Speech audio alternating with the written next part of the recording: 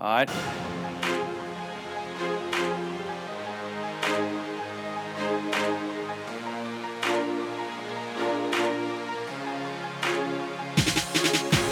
Good morning, afternoon, evening, brunch time, lunchtime. Got a lot of really good rain this week in Knoxville, Tennessee time. Boy, we needed that time.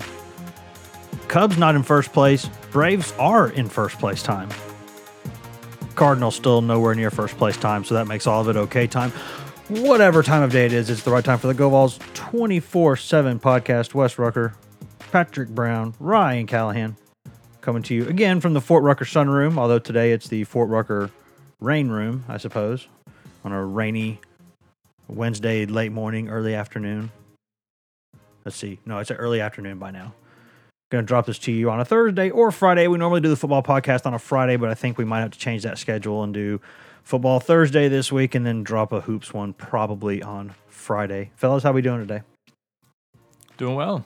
Doing good. It's been a busier Wednesday than I Yes, would have expected. we got started a little bit on a delayed schedule because of some news this morning involving Yeah, we did. a Tennessee newcomer. We did. Got a couple things to address here really quickly. We did say the last podcast episode that we did drop, we did say that we were going to do an episode on the debate on whether there should be booze in Neyland Stadium now that the college football or SEC rules allow it. And we are going to get to that. We're also going to get to recruiting, which we get to all the time. But we got to spend the first segment talking about some news that did drop Wednesday morning. Unfortunate news for Tennessee. A guy that I think this staff was pretty high on, freshman offensive lineman Melvin McBride from Whitehaven High School in Memphis, Tennessee. This was a kid who was only ranked around, barely in the top 500 or so overall in the 24/7 sports composite. But If you're a top 500 football player in America, you're still pretty good. yeah, you in my are. book. And I think this was a guy who Tennessee thought had a chance to play a lot better than that. This was a guy they were really, really high on. And it's unfortunate because not long after he enrolls at the University of Tennessee, he has to hang up his cleats. He put up a post himself, I believe, on Wednesday morning saying that he was going to have to end his football career, medically retire. So while that is unfortunate, I think there's a couple good things about this. One, for his health, they found this thing early, or they, made this decision early at least, which is good. And also, he can still go get a degree. So it works out okay for the kid in the long run, which is the most important thing. But Ryan, this was a guy who I don't think I'm speaking out of turn here. Ryan was really high on it. Ryan was big. A lot of people were pretty high on this kid as an offensive line prospect. Yeah, and Tennessee recruited him for a few months. A lot of people remember that he got the offer from Tennessee at camp last year and then committed by August, I believe it was. But Tennessee recruited him for a few months even before he went to their camp. He was a really intriguing guy to a lot of people. He didn't start playing football until going into his junior year of high school. He was a basketball player that they sort of pulled off the court and said, hey, big old basketball player. You'd be really good at football. And you're 315 pounds. Have you thought about playing a different sport? Yeah. So I think he went out the spring at the end of his sophomore year, going into his junior year, and practiced for the first time. And he started as a junior at a program like Whitehaven. That tells you there's a lot of potential there to begin with. Which is arguably the best program in Memphis. Yeah, puts out regularly just a large volume, if nothing else, of FCS and FBS players, and then a few of those happen to be top tier prospects usually. Did you just make a sack of potatoes reference? No, I'm just saying across the board, okay, it's a school. It's a school that has a lot of depth to it. I mean, we went after Tennessee had its Big Orange Caravan RIP. Yeah, last summer we Ryan temporary RIP. They say they're bringing it back. We'll see. Okay. Ryan and I went to Whitehaven last summer and talked to Melvin, and I think we ended up talking to 4 or 5 guys. Oh yeah, I mean they were all. Well, most of them. you had Martavius French, Bryson Eason. You had the tight end Cormonte Hamilton that signed with Ohio State. Yeah, great name. There were two guys in the 19 class and like 2 or 3 in the 2020 class too. So there was a lot of talent there. The receiver who signed with South Carolina, I'm blanking on his name. I think was his name. Kevion Mullins. There you go. So I mean, yeah, just that handful of players right there shows you the kind of talent they have, and the fact that he started in his first year playing football spoke volumes. But not only that, but his film, was really good, and I think he showed a lot of athleticism for a guard. He's not a very lengthy guy, about 6'2", so he had this kind of sawed off look that a lot of guards have, but he was really athletic for a guy with that build, and I think showed enough potential, enough ability to block with some power in the run game and also be really athletic in pass protection that I think people thought give him a couple years in an SEC strength program and this could be a really good player. So I was pretty high on him, and I know definitely Tennessee's coaches were obviously and offered after seeing him in camp, and that's kind of the ultimate seal of approval from most staffs when it comes to offensive linemen is, not just having an offer, but getting one when they see you in camp. So obviously a guy that you hate to see it end this way for him and not know what he could have done with all that potential. But like you said, Wes, more important things than just football, obviously. And it's never after seeing what Trey Smith, has gone through so far in Tennessee, you see one of these situations and you see a career-ending injury or career-ending health issue, you're always kind of glad to at least figure out that whatever the issue is, that they caught it. And Melvin is right now kind of choosing to keep that medical issue to himself, but regardless, and we will respect that. And that's certainly his right. And yeah, because normally what comes down to situations like this, and I'm glad you brought that up, is that there are times where somebody doesn't want something out there, but our job is to put it out there anyway because it's in the public interest for people to know this is not one of those situations. This is a guy's health. I think. Well, he's no longer a football player. It's his right to keep that to himself. And I think what we can say here safely is a couple things. One, just to reiterate, this is nothing that began while he was at Tennessee. This was something, it predated his arrival at Tennessee, and it was sort of I guess you could say it was a situation that they thought had been addressed or had gone away and sort of resurfaced. Yeah, I think we can break it down very simply like this. One, he wants to keep it quiet, and we can.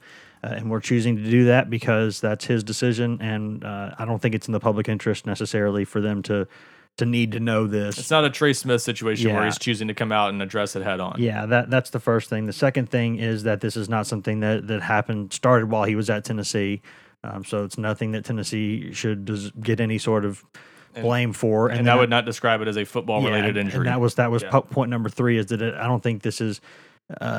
It's obviously a health issue because like something more serious and then like a sprained ankle are both technically medical issues, but this was not like a sports injury.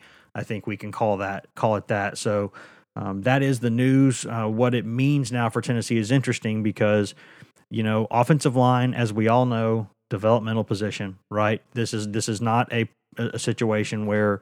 Now, obviously, you talk about getting some of the offensive tackles Tennessee signed last year. Those might be plug-and-play guys because Tennessee needs help there. And those guys, Wanye Morris, Darnell Wright have immense talent. So they might just have to step in and play. But in general, offensive line, unless you're a freak or the team really needs you, is a developmental spot. This was a guy they liked a lot, but I don't know how much impact it would have on this season. They have a bunch of numbers there.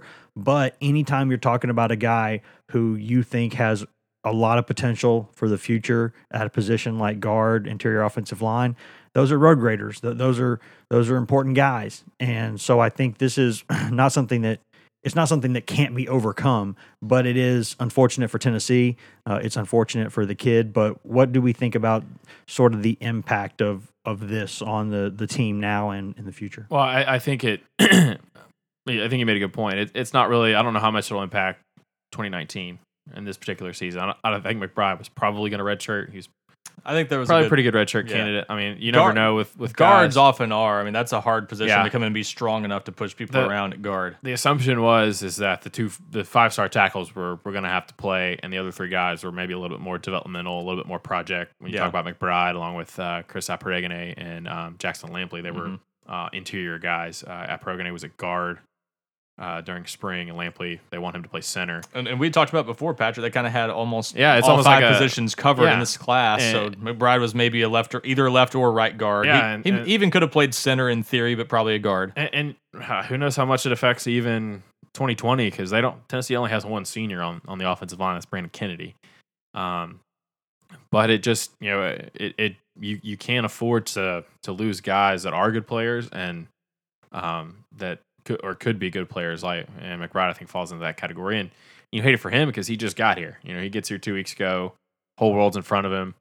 I talked to him. I talked to him last month before he arrived, and he was looking forward to it. Couldn't wait to get going. Was eager to continue to play football and get better at it. He knew that he was still had a long way to go in terms of learning how to play the game at a high level like this. And then a couple weeks later, and then he's having to make this announcement you hate it for him, but for Tennessee, and I think the impact is what do they do in this next class? Do they have to basically sign a replacement in the 2020 class? They just got a commitment from a guard, Javonte Spraggins, who is quite a large man. Spoiler alert.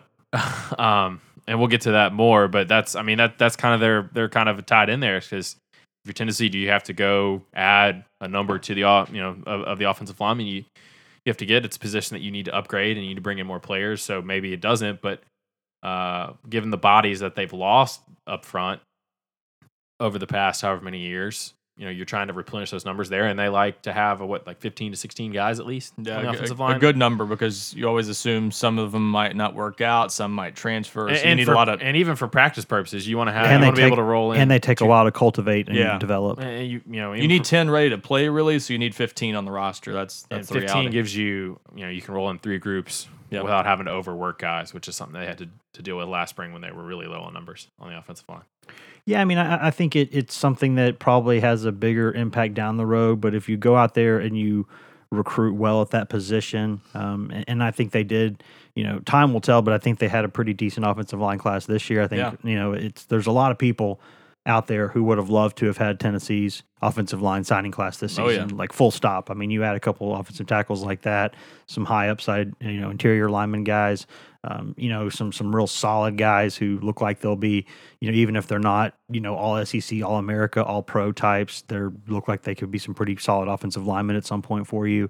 That's a pretty good haul for a year in a recruiting class. And I'm not an expert at recruiting, but I can tell you that much. Only God's an expert, Wes. That's a good point. It's a really good point, Chuck. To quote Chuck Barkley. McBride's a good kid. So first and foremost, I'm glad they caught this issue and that it's not going to be something that turns into a bigger thing down the road. Bittersweet, yeah. And so it's bittersweet in that regard. Certainly, you hate to see it happen to anyone before they've even gotten to play a down of college football. Like you said, he just arrived on campus 2 weeks ago, and then this pops up and effectively ends his career before it really even gets started. But now like you said, for this year, it probably doesn't impact Tennessee tremendously because even getting a spot in the 2 deep would have been a pretty nice accomplishment for him this year, just kind of knowing where things stand, knowing they have more bodies there that are capable of helping.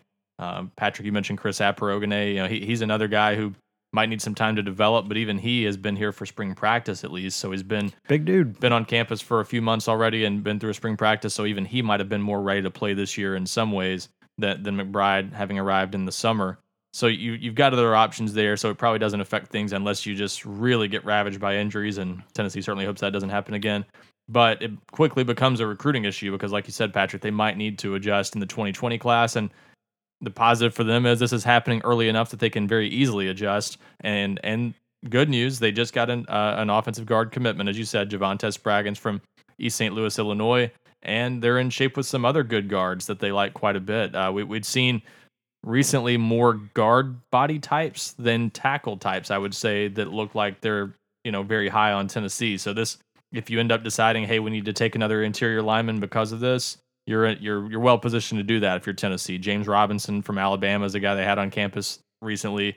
He's taking an official visit to Tennessee this weekend. That certainly could make him even more of an option for Tennessee, or make it easier for him to have a path to Tennessee because they now have more of a need at guard.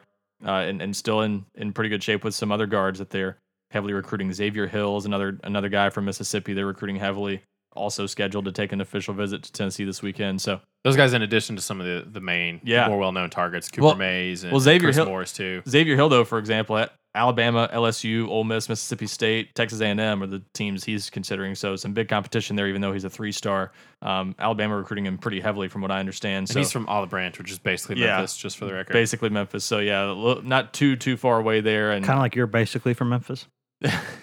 No, I didn't live as far out of South as Olive Branch.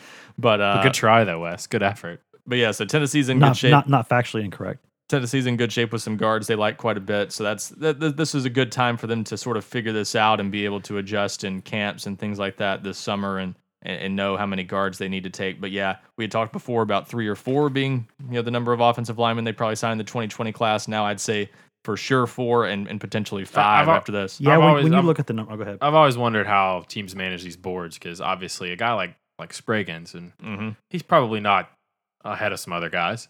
But then they see him in camp, and apparently he lit the world on fire in front of them. Well, and they and- were just wowed, and so they immediately, take him. And I wonder how quickly do they move Yeah. him up? I just I wonder mean- how staffs kind of do that, or if it's- that's just something where they, do they have an open slot for camp guys? Because we saw a lot of camp guys in this past class. McBride was one of them. It just takes making a pretty quick decision, I think. I don't think you've got time to really meet. I mean, it happened the day those guys were at camp, so I don't think Yeah. they've had time to meet and discuss, do we like him better than this guy? I think it's just sort of you figure out the things are headed in that direction maybe, and you pull maybe Jeremy Pruitt pulls Will Friend aside and they have a quick discussion about it. Hey, we taking this guy? What's the deal? Haven't seen some of the clips of him. I can see why. Yeah, so they I did that. sort of you just have to sort of read and react and just say, hey, this is a football player we don't want to pass up. You always know in the back of your mind the other guy's left on the board, but sometimes you see a guy right there in person and you say, we need him. And that if we'll get into recruiting a little more later, but if you're looking for a reason to be excited about Javonte Spraggins, it's a guy that didn't have many offers recently. Went to a camp at Lindenwood a couple weeks ago. I think several college coaches were in attendance. He got 9 offers over the next 2 days after that camp. So a lot of people who've seen him recently in person have been really impressed, and obviously Tennessee's coaches were among them. So that's maybe one. If you're looking for a reason to feel better about the future at guard after the loss of McBride, certainly Spraggins is one of those guys that can help with that, and we'll see what else they bring in at that position in this class. I think the other question with McBride is because he was here, he was enrolled. What happens with his scholarship? Do they get a counter spot back? The good news for Tennessee is they should be able to fill that spot one way or another. I don't know yet. Still looking into whether they will be able to get that initial counter spot back. You would think there's at least a strong case for that since he's just been on campus a couple of weeks. I don't know if that's the kind of deal that might have to be appealed to the NCAA or how that's all dealt with. We saw a similar situation sort of last year with Tanner Antonucci not playing. Hopefully the down. NCAA, if that's the situation, acts faster than they are with Yeah. Aubrey Solomon and D'Angelo Gibbs. That's true, but Yeah. So that's a possibility. But either way, even if say they didn't get that initial counter spot back, what they would be able to do is theoretically blue shirt someone in the 2020 class, and be able to count someone ahead now to fill that spot. So even if you weren't able to say sign another guy to a letter of intent this year, you'd be able to enroll up to 25 next year and still. Yeah, Or have to blue shirt less, maybe in their case. That the numbers can be affected a couple different ways. But yeah, the short answer is they'll be able to sign 25 regardless. And if they get that spot back, in theory, they could maybe sign up to 26. Yeah, and before we go to break here, I'll just break down the numbers here, unless I'm counting incorrectly, which I should always throw out there is possible. Always possible with me and math. We don't always get along. But I think if you include Trey Smith, I think there's 14 scholarship offensive linemen now. If you don't, and that's You should just look at our scholarship distribution page that I have done an excellent job of maintaining. that's counting Trey Smith. That's a good point. I'm tooting my own horn here, but whatever. Hey, if it's not, you know what? You're confident. You're not arrogant. There's a difference. If there are I think there are 14 if you count Trey Smith, but don't count Melvin McBride. And then in that, there's a couple guys in there, including one guy who I think is kind of interesting, who's not a scholarship guy, who's Jarius Abercrombie, who's a redshirt freshman from Alabama. This kid is about 6'4", 325. Big kid. Big kid, and he looks like he moves pretty well. When I saw him, I was like, well, that's a pretty good get for a walk-on. So they've got some guys there, but when you start looking at the class distribution, they did redshirt a couple guys last year. Carvin's still just a sophomore this year. You've got the 4 other guys that are freshmen this year, including now you got a redshirt freshman, Ollie Lane. So you've got some pieces there, but you've also got some juniors and seniors there who are going to be gone pretty soon. That underscores the point that Ryan just made. They really, really need to put up numbers on the O-line in this class. And that also, a lot of times, correct me if I'm wrong, Ryan, but I think that means that if you have a class that's really heavy on offensive linemen, a lot of times that will affect the rankings because for a lot of times, offensive linemen, it seems like there are more like programs, even good programs, will take more 3-star players at offensive line than they will sometimes other places. It looks like, I'm not saying it drags your class down a little bit, but I think it might, if you look at history over time, I think if you have an offensive line heavy class, a lot of times you're not going to have a super highly ranked class. It can. It just depends on who you get, obviously. It might be the difference between taking a Xavier Hill, a guy like that who's a highly recruited 3-star, versus, and this isn't to say he won't rise in the rankings, but a James Robinson, who right now is in the, I think, 1,100 range nationally. So like those are both guys Tennessee likes a lot, and you never know how the rankings might look on signing day, but that just shows you there can be lower rated offensive linemen who end up being pretty highly regarded by signing day. Chris Aprogene was not very highly ranked by 24/7 Sports, but Tennessee's coaches loved him. So there's plenty of examples of that going both ways. Certainly you can get higher ranked guys. We've seen Tennessee sign some pretty highly touted offensive line classes. 2015, they had Jack Jones and Drew Richmond, some other guys in that class. So you've had some classes like that. Obviously, last year the 2 5-stars in the 2019 class, so you can get that way. But yeah, offensive linemen are a position where you sort of have to trust coaches' evaluations over the rankings in some cases, because coaches are willing to maybe reach a little bit more for guys that are ranked a little lower. Perception wise, it might look like a reach, but to them it's not, because I've had coaches tell me that offensive line is the hardest. It's the hardest, position to recruit and evaluate, because you're projecting. That's what I was going to say. What guys are going to look like in 2, 3, 4 years when they've had that long, to be in a weight program and a nutrition plan to get in shape. And I think anyone who's ever voted on like an All SEC or All America team, and I can speak from experience here. I know others on our company and our site have too. But that's also the hardest position to just, you pick guys for that. It's just hard unless you are... an offensive line is good, but how often do you know that an individual guard is playing that well? Like you have to, you've either played offensive line for a while or have coached it or been from a family of coaches. Because I tell people all the time, there's a lot of things about sports I do get. Grading offensive linemen individually, not one of those things. I don't know. I ask coaches. That's the only thing I know. I mean, I can look at, especially guards, because like tackles, you can see, did he block the guy or not? Okay. Guard, you're pulling a lot. You're doing a lot of things. You don't know who maybe missed an assignment, who didn't.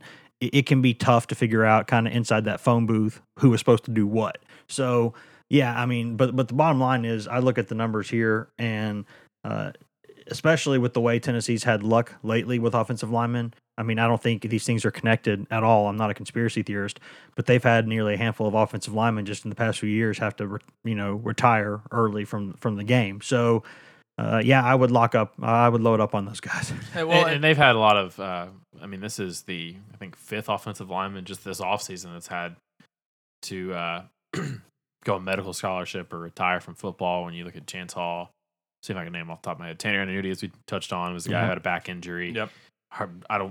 We don't even have any pictures of him at practice from last season, because I'm not sure he did practice. I'm not sure he ever I think he practiced a couple times, and I don't know when they were not even in pads. Very early on in camp. Eric Crosby was a guy. Didn't see him practice a whole lot in the spring. Devontae Brooks, who didn't do anything in practice in the fall last year and came here off a handful in 1 year. That's knee injuries. Crazy. That's to 5 think about. guys, and that's a whole that's a whole unit in a practice. That's a whole. And the thing is, Tennessee looked like it had gotten back closer to having the kind of depth you need at that position, and then you have a couple of these departures, and suddenly you're right back in the position where you need to sign 5. I'm wondering if 4 or 5 next year. I'm wondering if they had walk-on tryouts or anything like that, or if they've been. And I know they're always looking, so that's a dumb question. But that's not to say they're in bad shape now. No. But I wonder like if for practice bodies, because I know they like to 2-spot and 3-spot if they can, and get a bunch more reps in practice. I wonder if they're going to have to go, like when school comes back, have a couple of tryouts, be like, hey, are you a big guy? Can you move a little bit? You want to come over here and see if you can be a practice body? They might have to do something like that, because they're trying to, we know how Jeremy Pruitt feels about practice development. We know that he thinks that coaches who basically just have the ones take 65% of the reps, and then the 2s take 25%, and the 3s take 10%, and the 4s just stand there. He thinks that's just the dumbest thing ever, and I kind of think he might have a point there. So we know how he likes to practice, and now you look at those numbers and you go, well, they might need a few more bodies there to do what they want to do. But anyways, that's a tough situation for the kid. Thoughts out to him. Glad they found it early. Kind of bittersweet, but if there's nothing else, guys, I think we can go to break and come back and talk a little bit of recruiting. Sounds good. We still like products and services? Heck yes. Do we like in-house ads, like about, hey, if you like this podcast, you might like other podcasts in the network? Do we like that? Yeah. Are we good with that? Sure. I got good news, guys. #ad.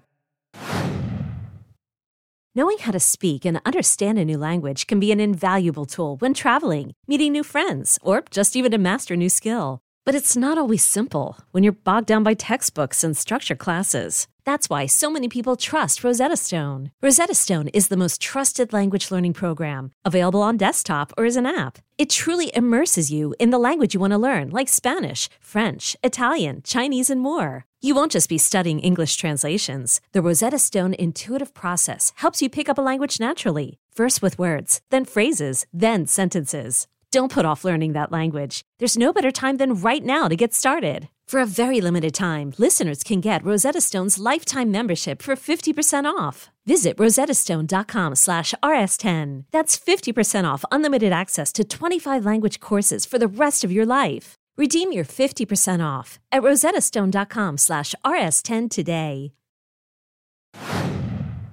And we're back. Good break, guys. Good break. Did you get anything accomplished? I enjoyed hearing about those goods and services. I did too. I thought it was a really good promo talking about maybe that other show, some of those other shows on the network. I think those guys or gals on that show are doing a really good job. So congratulations to them. Hope you listen to them. And you know what? Come scratch our back in return, guys. We're scratching your back. Now come back and scratch ours. But we did have to open with what we didn't want to have to open with this podcast, which is talking about Melvin McBride's situation that just kind of popped up at the last minute, such is the nature of the job. Much worse situation for him than anything else. Hate to see that, but it happens. But if you want to look at some good news for Tennessee, remember, what was it, a couple weeks ago when we were talking about our pets' heads falling off? You know, did we have to talk about that? Yeah, I don't remember that. You don't remember recruiting? No. You don't remember that recruiting?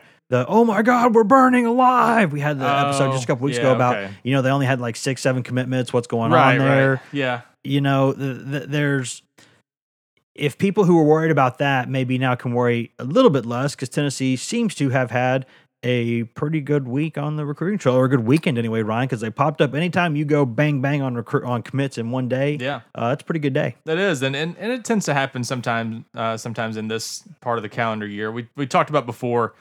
We didn't really know of anyone that was like imminently announcing a decision, but you can always expect something to happen in June, whether it's from guys visiting who've been close to decisions and just kind of decide sooner than expected to go ahead and commit, or whether it's guys that you see at camp that you offer and they commit on the spot or commit quickly thereafter. And that's sort of what happened with Javonte Spraggins. We talked about him a little bit earlier, the 3-star offensive lineman.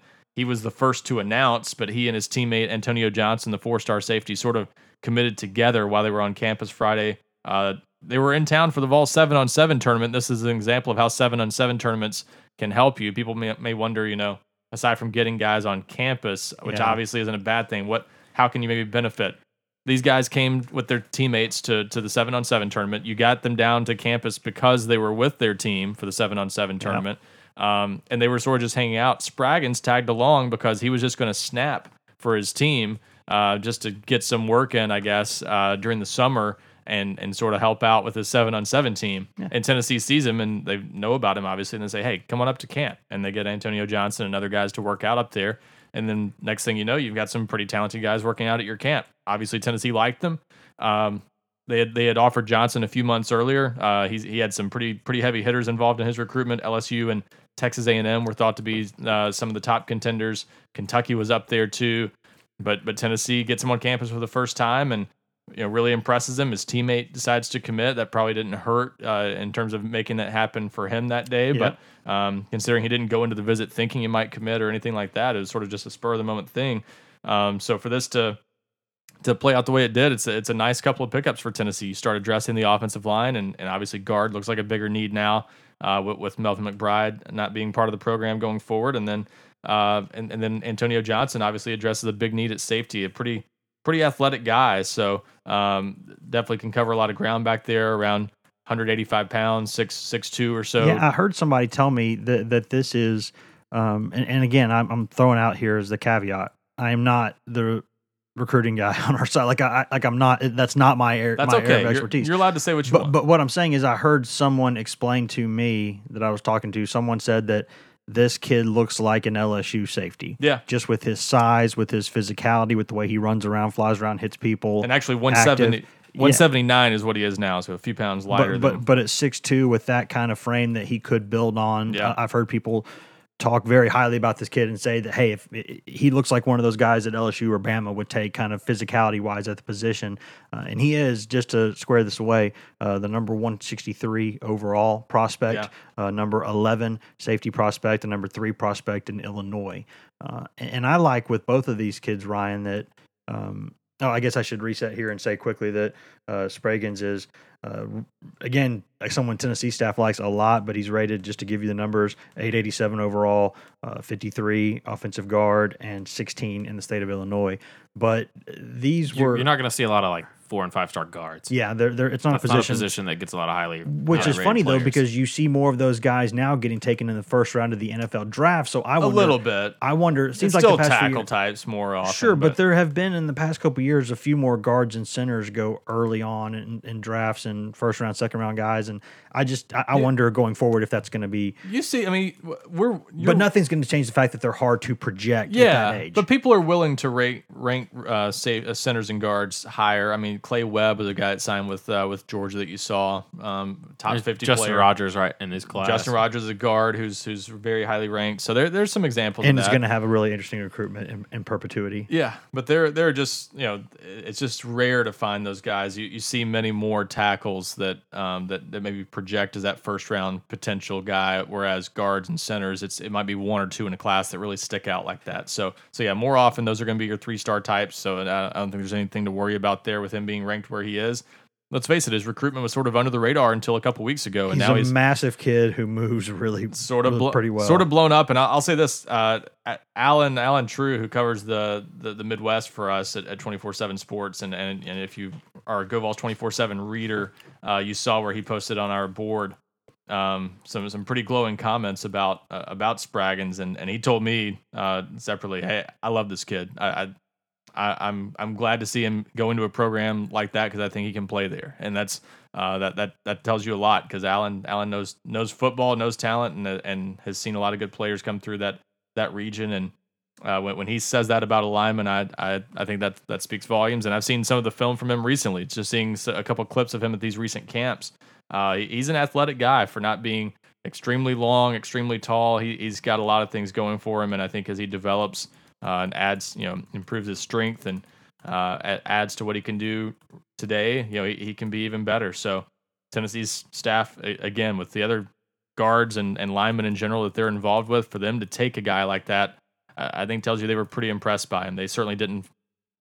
I don't think they were panicking looking for an offensive lineman to commit. I mean, they must have been quite impressed to go ahead and take him. Yeah, and I think there's a couple things I really like here. And I think, Ryan, you're, again, the guy to ask about this for several reasons. One, these kids are from East St. Louis High School, which has produced a ton of athletes over the years. There are always athletes there. That it's a program that produces kids in multiple sports. I like that. And I know that, that's, you're a Cardinals fan, your wife's from that area, so that area pretty well. I think probably better than the rest of us do.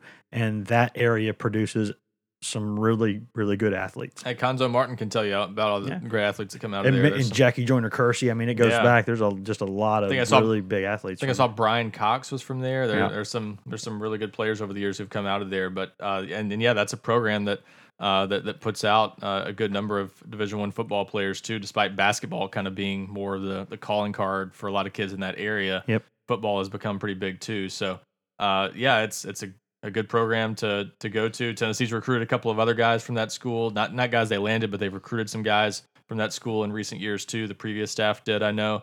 And T. Martin, is worth noting.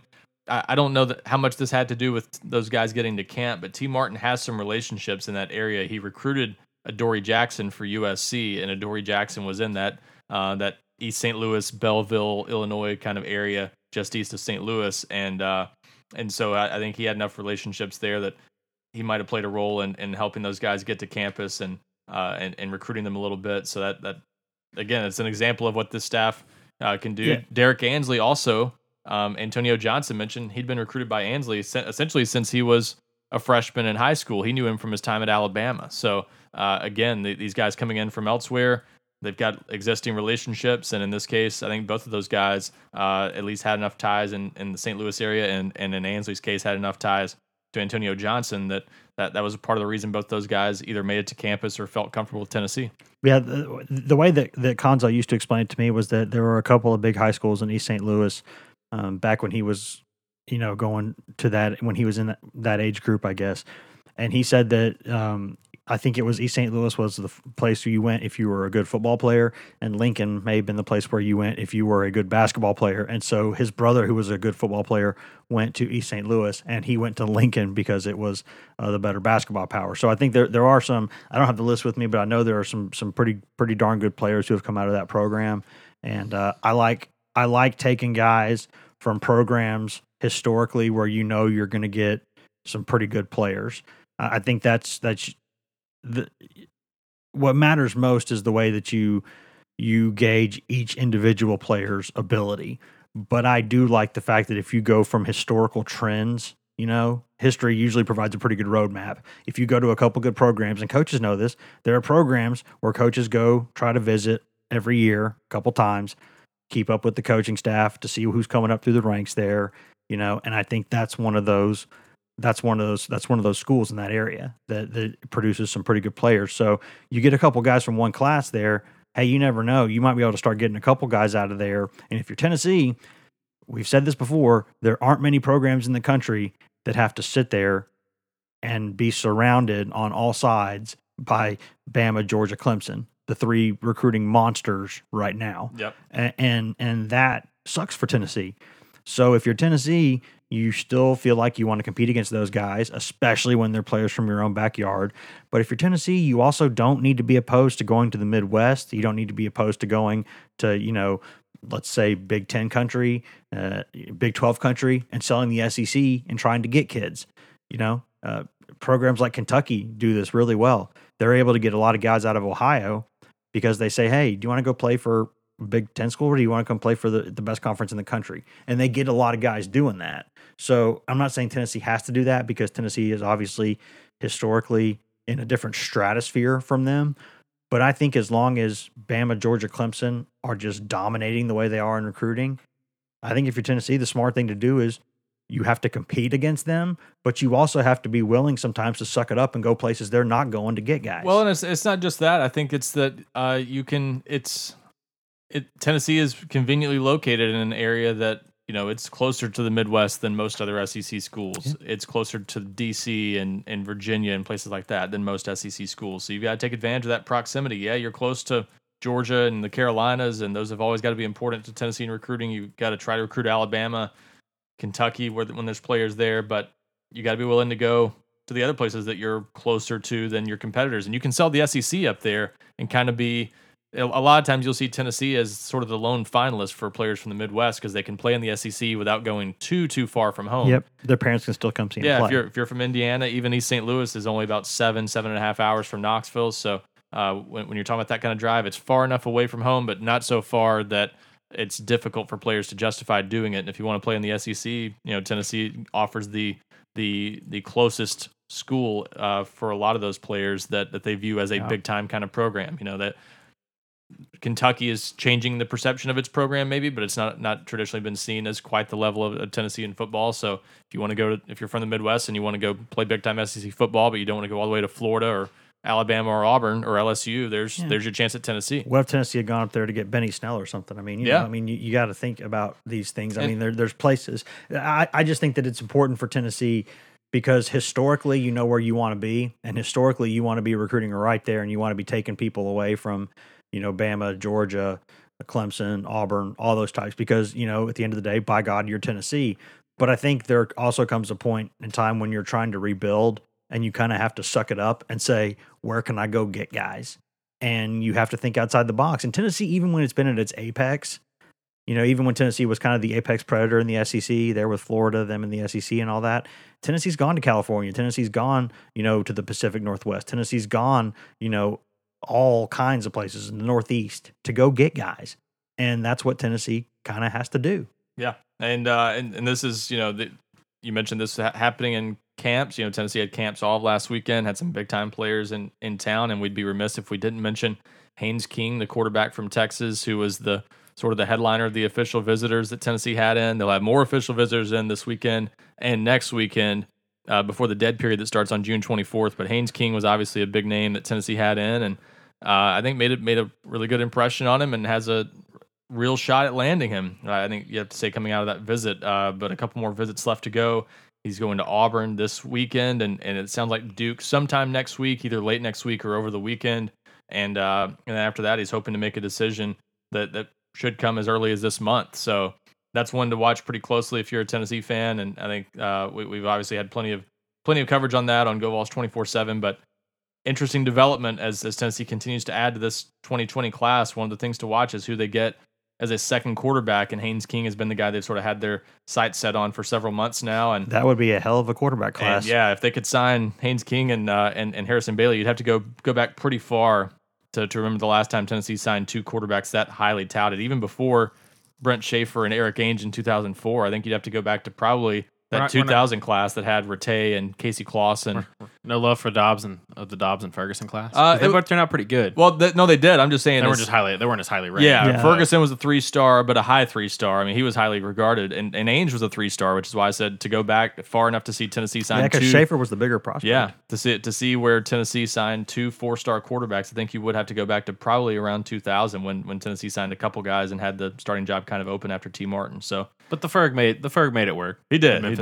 And every Tennessee Slinging fan's it going to go around. back to the Stuart Manning class Sure. just because that's what they're going to do. I mean, and I hey, don't blame them. But. And hey, let's see if Tennessee can land Haynes King, and then after that, let's see if they hold on to Harrison Bailey. I mean, Harrison Bailey has said all along, he knows Tennessee's signing a second quarterback, but it's still going to be a situation to keep an eye on if that happens, because it's one thing to have a second quarterback, it's another thing for it to be a guy who's ranked higher in some rankings than you are. It's you always wonder, are quarterbacks going to be tempted to look elsewhere if schools continue pursuing them? I just think of Pruitt's line, and I'll probably butcher it, but he said about quarterbacks before is that you better find one. Yeah, you better have one, and if you don't have one, you better find one. Absolutely. And as if you Cutcliffe can get 2 of them, Cutcliffe said you have to sign you have at a better least one every year, sometimes 2. If you get 2 of them, you have a better chance of one of them turning out to be what you need. And I think if you're looking for a way to turn around your program as fast as possible, one of the ways is to get a good quarterback in there who's a difference maker. You go ahead. Position on the field, yeah. And in King's case, certainly we've talked about Harrison Bailey. He's got the arm talent to have a pretty dynamic passing game. And then King, I think, is seen as a good passer. But on top of that, he's got a little more mobility. He ran a 4.50 40-yard dash at a camp earlier this year. So I don't want people to get the idea. That's fast. Again, don't compare every dual threat quarterback to Josh Dobbs. You're not going to find guys who Dobbs runs like a wide receiver. Dobbs ran like a running back in some ways. I mean, he bounced off defenders. He had a way of just avoiding hard contact. He slipped out of the pocket. I mean, there were so many things he did that are just intangible, and no matter what his 40 time was, he was great at Flies them. F-16s. Yeah, but I still remember Kurt Magid being like, early in Dobbs' career being like, that dude is elusive. Yeah. And it was like, he turned out to be pretty right. And so King might have slippery. And Garantano at one point had great straight line speed coming out of high school. As he's gotten bigger, he's probably lost a step from that. But people say, I don't know why he was dual threat. He ran some fast 40s coming out of high school. So 40 times don't tell the whole story. But King has great speed. The guy I go back to is Baker Mayfield, who I don't know and don't care what his 40 time is, but that dude is so slippery and elusive in the pocket. I mean, how many times did you see when he was at Oklahoma? Derek Barnett couldn't sack him. Yeah. Derek Barnett sacked everyone. Yes. I mean, some guys have a way of bouncing off of guys and slipping away from guys, and they just have another, like a sixth sense kind of. They see dead people. But, I think that I'll say this quickly, and I've said it several times, but I think it's just as true now as it's always been. I don't ever want to recruit a player that is scared off by another good player. If I'm trying to get my program, if I'm a Tennessee coach and I consider it my program and I want to get my program back to where it normally is in college football in that landscape, I don't want to sign guys who are scared off by other players. And again, I understand, especially at quarterback more than any other position, I understand why sometimes guys just really want to be the only guy in the class. Because one quarterback can play at a time. That's just how it goes. It's different from any other position in that way. But I think that I wouldn't want a guy that would be turned off by that. Yeah, I want a guy who's going to say, I mean, think about all these guys that like Bama signs every year. They don't care how many other 5-stars are there. They think, you know what? I'm good. I'm going to play. And that's I'm a great player. I'm going to play. And the flip side of that is if you're your coaching staff, you're going out and try to get the best players every year. Yes. And if you want to be brutally honest with players, you can say, all right, you're a great player, but I'm going to go out and try to find somebody better than you. Yes. You're going to try to find And somebody. quarterbacks know that's the deal. I mean, Yeah. they understand that. So whether you're going to have competition in the same class or the next year, you're going to have competition. But I think even we're- any good company that has nothing to do with sports, just any good company wants to go out and get the best people every year. And in King's situation, he's a guy that, and Jim Chaney he was one of the first guys that Chaney offered. He was the first guy There Chaney you go, offered when he got the to first Tennessee. guy. Well, actually, Callahan here. Well, actually, So that was one of the early guys, and I think King. You talked to him, Ryan, and one of the draws for him is the chance to play for Chaney and for Chris Winkie as well. Yeah, people wonder. I mean, I think people in Texas that are looking at this, and maybe even Texas A&M fans primarily, are looking at this and wondering. Well, why, they're Aggies, so give them a break. well, but I think they're looking at this kind of wondering why would he want to go to Tennessee? They've already got a highly ranked quarterback committed. That program has not won as many games as Texas A&M recently, so there's a lot of things that, I mean, just on the surface, A&M would appear to have a leg up on them. But I think he's very intrigued by Tennessee's coaching staff. You got to remember, his dad is a high school football coach, and what does this staff do really well? Get along with high school football coaches. 'Cause Jeremy a lot of them Pruitt used to be high school football. Yeah, coaches. Jeremy Pruitt prides himself High on school. being a former high school coach. So they've High- got high school. So you got some common ground there, and then you've got a couple guys: Chris Winkie, a former Heisman winner, who played in the NFL, and a guy who worked with.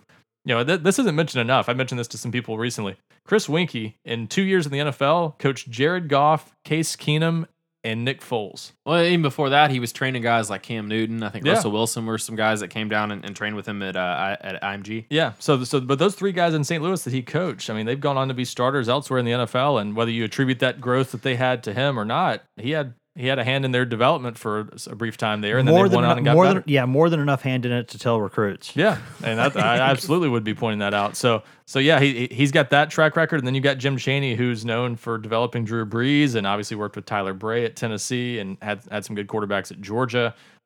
He's done a good job with quarterbacks. Nathan Peterman at Pittsburgh is one of his better reclamation projects. Sort of developed him for a while at Tennessee, then got him up to Pittsburgh. Crompton remains his main. Yeah, Jonathan Reclamation. Crompton at Tennessee. Boy, So I still think what he did for Peterman at Pitt is yeah, I up think there. that was really impressive. But Peterman's big year though came after Cheney left. It was. So I think Yeah, that the 1 has year to after. be- But again, a year under Chaney might have helped him get to that point. Sort of the same with Sure. with what The- Case Keenum and some of those guys might have done under Winkie. It might have helped them. the year that Peterman led the ACC in passer rating when the ACC had, let me see if I can remember all these. Deshaun Watson, Yeah. Mitchell Trubisky, Yeah. Lamar Jackson, Daniel Jones, future of the Giants franchise.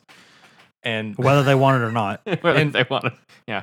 Take And- it, and, I there's don't know probably why somebody they're else in there, complaining. too, Like I'm you take a forgetting cut about. quarterback, you're usually going to get a pretty good player. oh yeah, I don't know. I mean, people just need to be told that, like, hey, by the way, look at the quarterbacks he's coached. Like he sort of knows. Be careful. He might be coaching Haynes King instead. He's going to Duke. Yeah, I mean, you never know. I'd much rather go to, yeah. if I'm a quarterback, I'd much rather go to Duke than Auburn, where they haven't developed a quarterback since yeah. Gus has been there. Well, Jared Stidham got drafted, I guess. So you can. Yeah, but he regressed though. He Did you did see him regret. play against Tennessee? I Ryan? did. I Boy, did. he Even from our crappy vantage point in the end zone of Auburn. That's And a Jordan Hare mystery Stadium. how he just got so mediocre so soon. And Man, he was such a good player. Well, he transferred for a reason. He was talented. He was always talented, but I don't think he ever. Baylor really missed him, didn't they? Yeah, I was gonna say I don't think in college he ever reached quite the ceiling that people thought he had. Before we wrap things up here, I know Yep. we got to move on, but I think we'd be remiss if we didn't mention that Tennessee got a commitment from an 8th grader this week.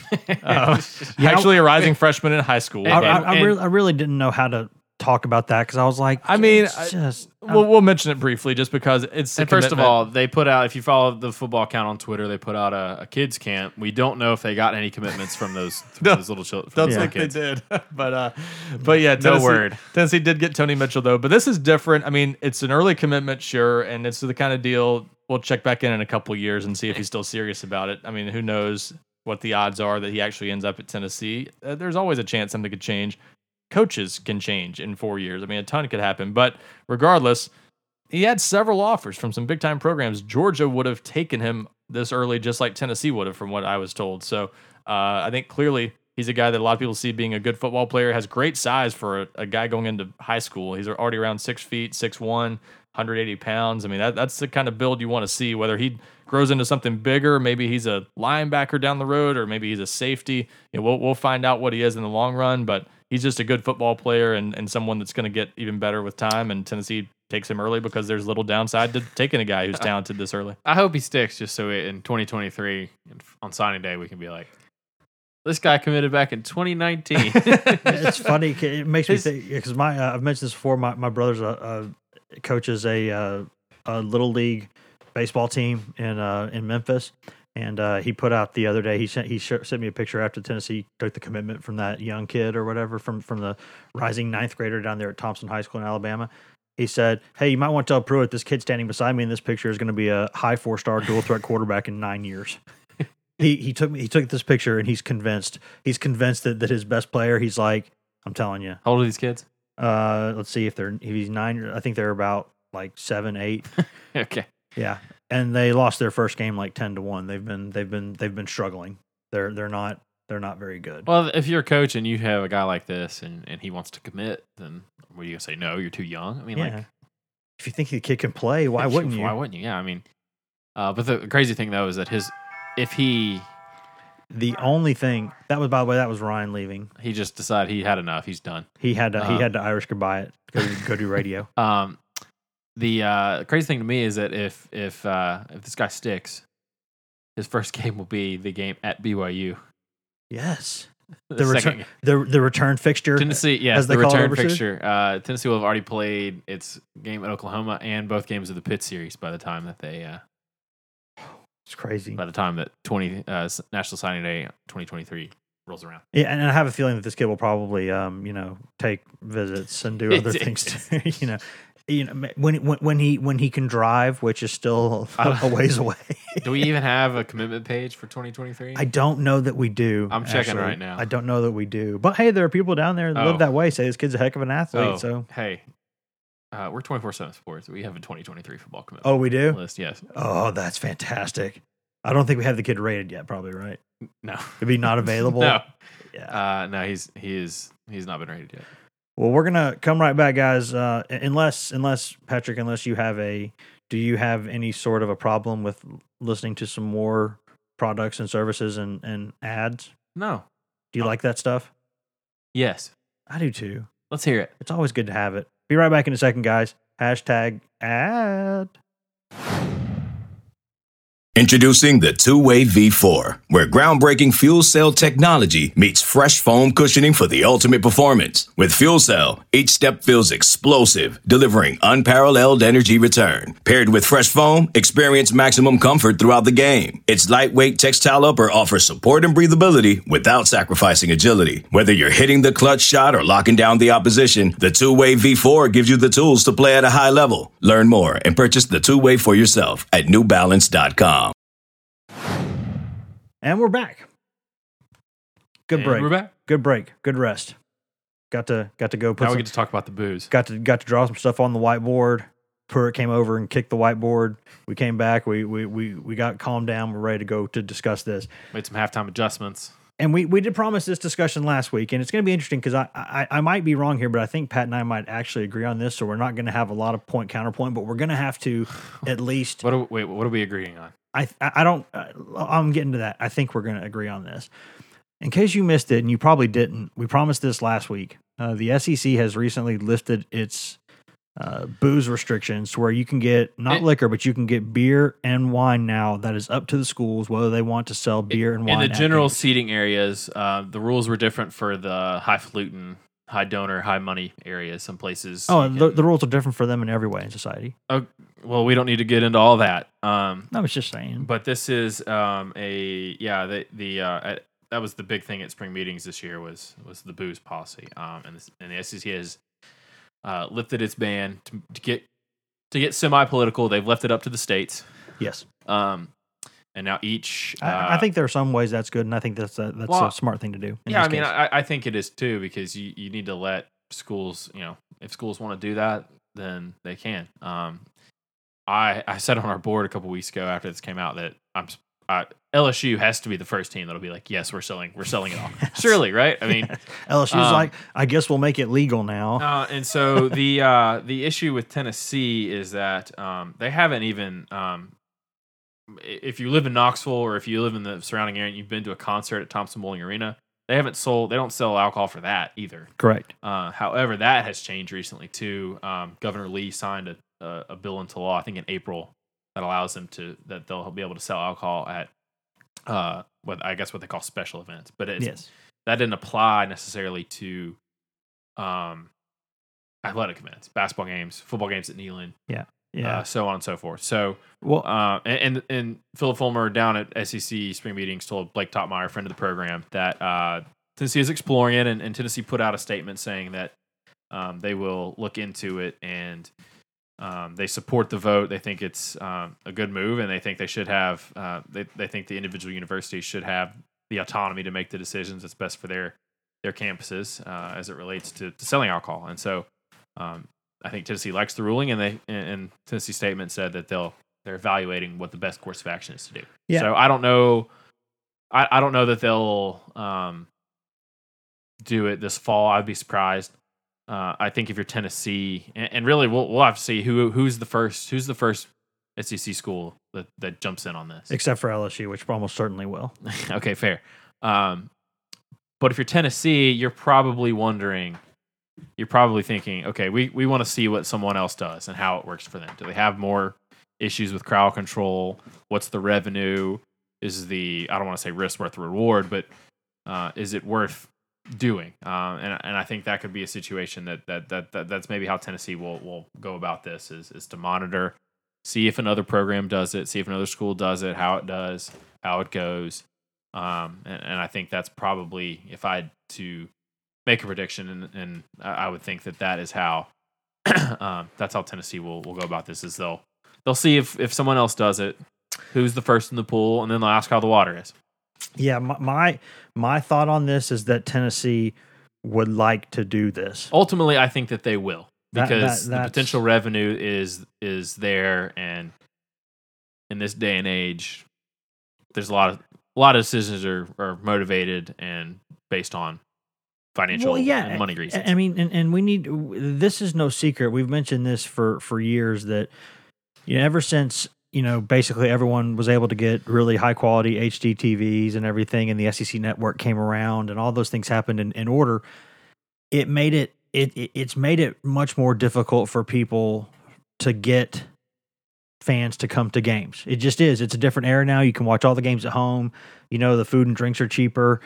You can watch it on your big TV in the living room, have parties, get-togethers. There's just a lot of reasons that you would want to do this. And you're trying to combat sagging attendance. I mean, Tennessee had 4 games last year where they didn't even have 75,000 people in the seats. And that's they announced attendances, but scan ticket numbers were significantly lower. So much so that I think now Tennessee is thinking about for this year, or is actually doing it, the new ticket policy where you get season tickets, but they're basically the best available for every game. So what you go back in and select. It's been a big hit for basketball. I know some people have done it there and have liked having the option to pick different seats and all that kind of stuff.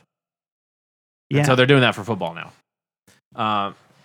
And so I do think, my hunch is that ultimately they will give in, but I don't think it'll be this year. And I think Tennessee has a couple of they have some local examples to look at as well, because both Memphis and Middle Tennessee State, MTSU over there in Murfreesboro, have already been serving alcohol at their sporting events. And I think we've heard some fans on our board, they're kind of wary about this. There are some rules. The SEC hasn't, it's not going to be the Wild West. And I think a lot of people listening have probably been to sporting events where alcohol has been sold, so it's not going to be new. But part of the revised policy is that there's ID checks. You'll have to have your ID, obviously.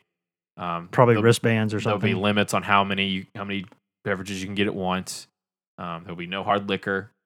And it'll be in cups, no bottles, none of that, and they won't have they won't have vendors going around in the stands. They'll be at stationary locations in the stadium, like a stand or a kiosk. There won't be.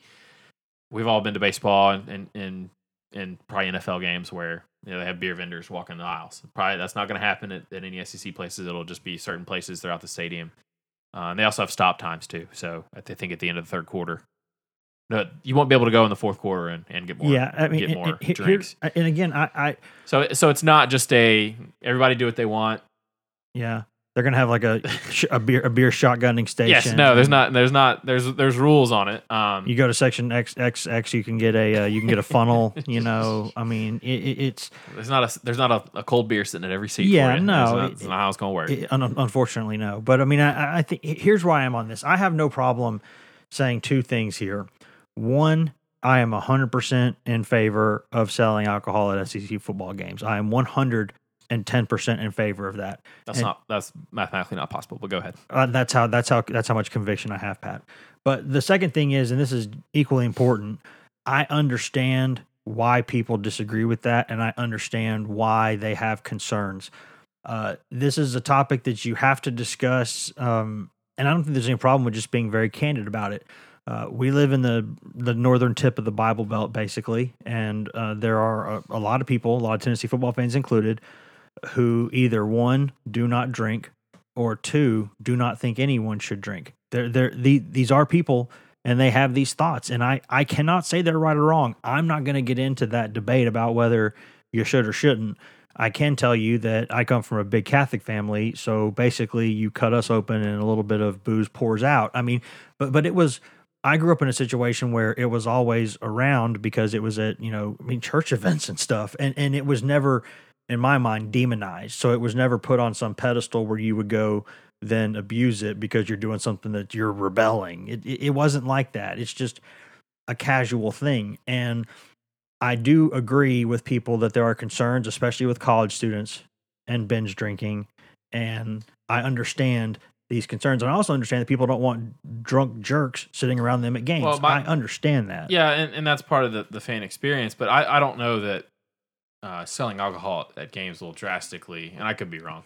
I think in some ways it'll help. I don't think it'll drastically impact the number of drunk people that are at games, because there will still be people that spend however many hours before a game tailgating, drinking, and there will still be people that you smuggle airplane bottles in various different ways into the stadium and pour them into souvenir, to Cokes and souvenir cups. I mean, that's just, people will still continue to do that, and there are fans that go to games more for the social aspect of it, more for it to be a good time or for it to be a party. And those people, is it gonna change? Yeah, I mean, they'll have the option to buy beer and wine in the stadium, but they also will probably end up having to pay $8 to $10 per pop. Is that something that you're going to be spending and if you're looking to get a buzz or whatever off that, you're going to be spending more than you might have ended up spending on tickets. Yeah, because here's where I think in some ways it will help. And again, I have no scientific data to back this up. We could be totally wrong. This is just my opinion, and it's worse. But I think we all know people, and I know I have several friends who do this, and I know a lot of other people who have several friends who do this. When you know there is not going to be booze served at a game or at a concert, or in some cases even at a wedding, what you do, and a lot of people do this, they pound drinks before they go because they want to get their buzz up, because they know they won't be able to have another drink for 3 or 4 hours, depending on what time they get into the game and what time they leave and all that. So I think a lot of those people will slow down now because they know they can get a beer at the game. And I think in some cases that will help, not hurt, because I think you'll have a lot of situations. I think you'll curtail some of those situations where people are pounding way too many drinks right before they go into a game, and they misjudge it. And in the first quarter, they're sitting there getting sick and being rude and obnoxious and being bad people and all the terrible things that we've all seen. But I mean, I think when you look at the economics of this, I think when you look at just the reality of the situation, I think you want to do this, because I think anything you can do, because I think this would drive some people away, but I think it would add more people than it would detract. So I think that where I come from is a net gain. And I think anything you can do to get people in the stands in this era, because Tennessee still loves having these big old stadiums, and they look great when they're full. They don't look so great when they're not full. And it can hurt a lot of things. People can think that a program is struggling because they're still putting more people in the seats. Tennessee basketball had this for years, where it was had a lot of empty seats, but still we're bringing more people in than a lot of places. Yes, yeah. But people never really thought about it like that because, well, the arena was just too big. And anything you can do to get people in the stands is is a good thing. And I think it was like the end of Prohibition when they asked President Roosevelt what he wanted to do, and he was like, I think it would be a good time to have a drink. I just think that's my policy on this, and I respect people who disagree with this. And if you're a Tennessee fan who says that you are so opposed to this that it will prevent you from going to games, let them know about it. I mean, it's your prerogative. I hate that for those people. And you know what? Make your opinion known. If you are, just like anything else, I say this about people with politicians all the time. If you like or don't like a plan, call and tell them. Call over there and tell them. Or if you think, hey, if you call them and you're one of those people who says, you know what? I think being able to have a beer at a game will make me more likely to go. Then call them and tell them that. Well, or if you don't, then call them and tell them that too, because they need to know this information. And you, as the fan, do have a voice in this. Not to go all Dan Hawkins. This is the Big 12 go play Murrell's brother on everyone. But newsflash, even before they could sell alcohol at games, there were drunk people at football games. Yes. And to me, the situation will be, will there be an increase in per capita drunk people?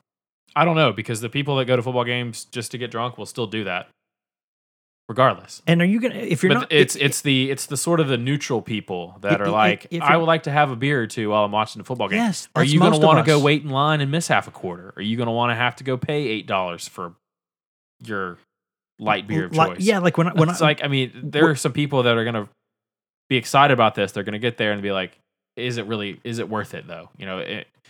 And for me, my personal experience is I don't like to drink a whole lot of games because you have to wait in line and it's expensive. I mean, that would be a turnoff for me. And there might be people that are, I don't want to say on the fence, but people that are, the people that go to football games to have a good time are still going to do that, and they're going to find ways to do that, whether they sell alcohol at the stadium or not. Yeah, I mean, like one of my, I could be wrong though. This could again. I will again say that I could be very wrong, and there's twice as many drunk fools in the stands now as there used to be. Yeah, like when I think of like a Shangri-La type of like you're like in the perfect situation. For me, it is sitting at a baseball stadium, preferably Wrigley Field, but you're anywhere. You're sitting in any baseball stadium in the stands on a nice day where the sun is shining, and you have a bag of peanuts and you have a beer. And that to me is like that's like being on a golf course. That's like, sitting at the beach like that. That's, sitting. I should point out that baseball and football games are different animals. Oh yeah, very much so. But like, I think of things like, I mean, it's no secret. I mean, right now we're having to film this thing or record this stuff while we're getting the studio fixed.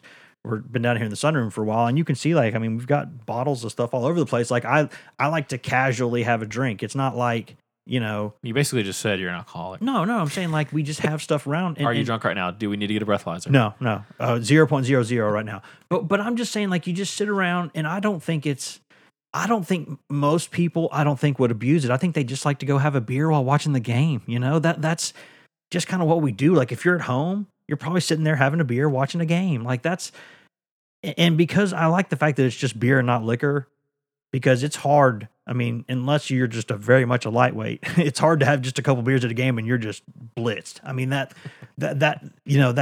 it would happen, I guess. Especially when you have alcohol bottles all over the place like Wes does. Yeah, and I understand that there are people, especially when you talk about college kids, who they get a little bit wary of this stuff. But if they do it responsibly, if they check IDs, if they have wristbands, if you can only have a certain number of drinks, if you do this the right way, I think it is a net gain. Because if you've ever been to Neyland Stadium, you know what that smell is.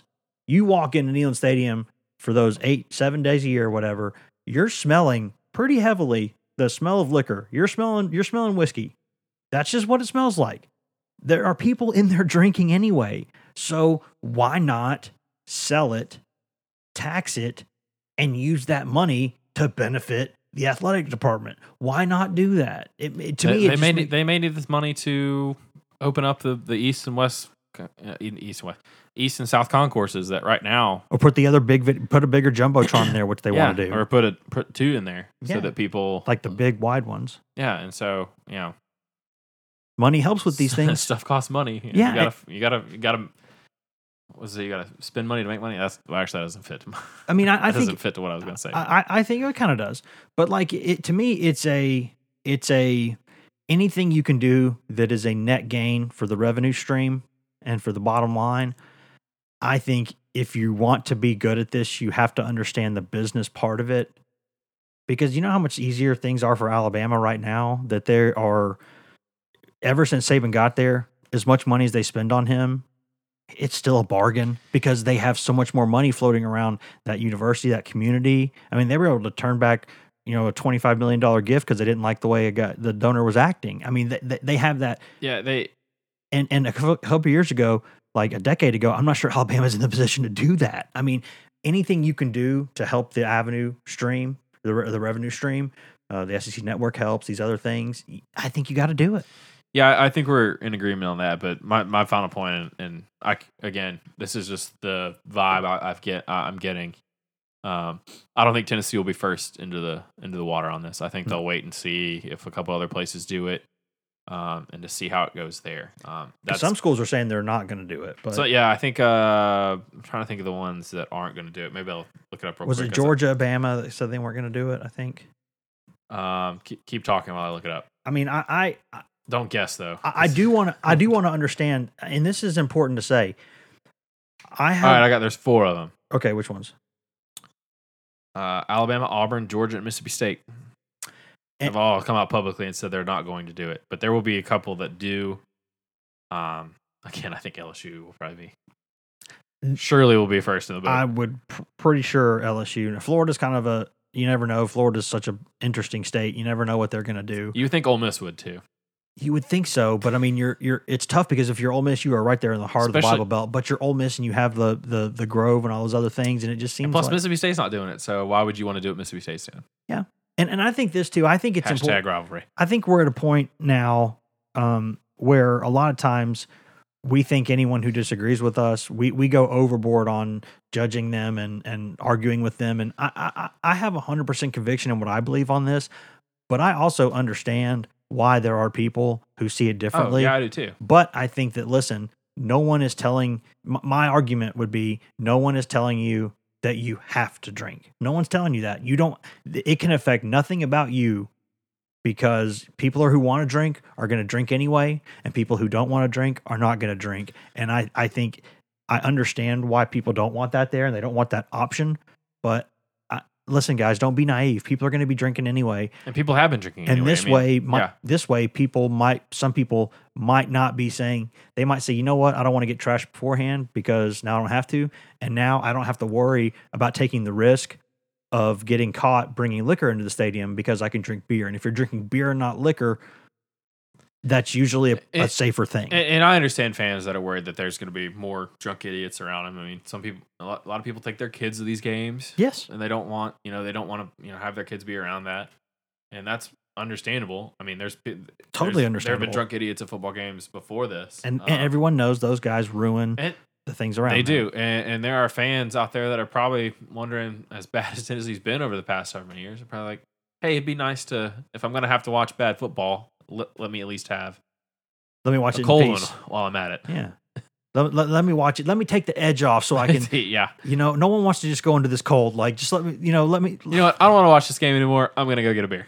Yeah. If I have to miss a quarter, if I miss half a quarter waiting in line, so be it. Yeah, and maybe you get this superstitious thing going, like where if I go get a beer and then I come back and it's better, and they score a touchdown, I'm like, hey, I just helped. We're all superstitious in some ways.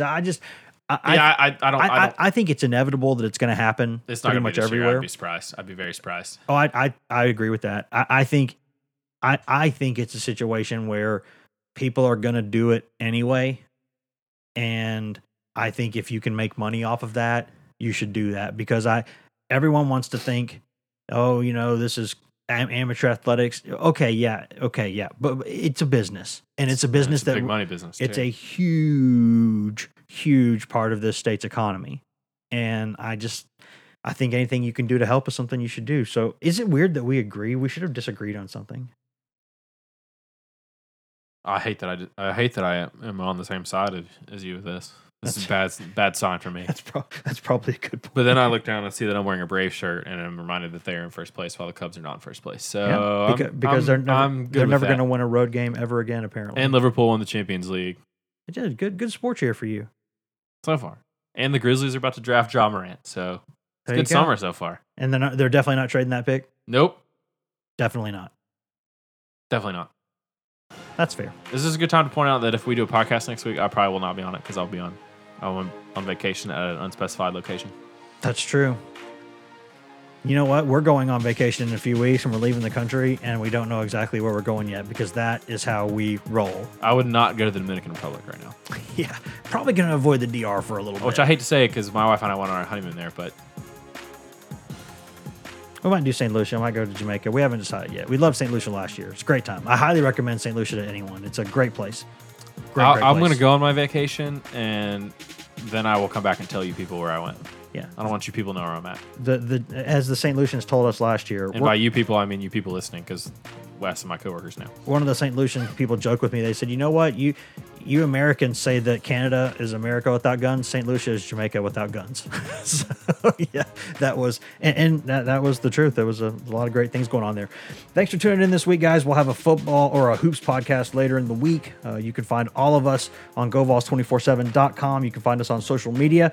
I'm Wes Rucker 24/7 on Twitter. Patrick Brown is P Brown 24/7 on Twitter. Grant Ramey is Grant Ramey on Twitter. Ryan Callahan is Ryan Callahan 24/7 on Twitter. You can also get all of us at twitter.com/GoVols247. That's the Just the Facts, ma'am, Just the Facts, sir portion of the social media. Just Tennessee all the time. Also the same thing on our Facebook page, facebook.com/GoVols247. Pat and Grant have done a tremendous job on that site. You can also, if you want to go straight to the hose, you just want to drink the water just right from the hose, just bring it to me. That's GoVols247.com. Got 30% off on annual subscription right now, guys. Cheaper than one mediocre lunch.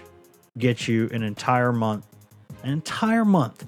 of Tennessee football recruiting, basketball recruiting, baseball recruiting, Lady Vols, everything. Just everything, administration news, all of it, all the time. We call it 24/7 for a reason.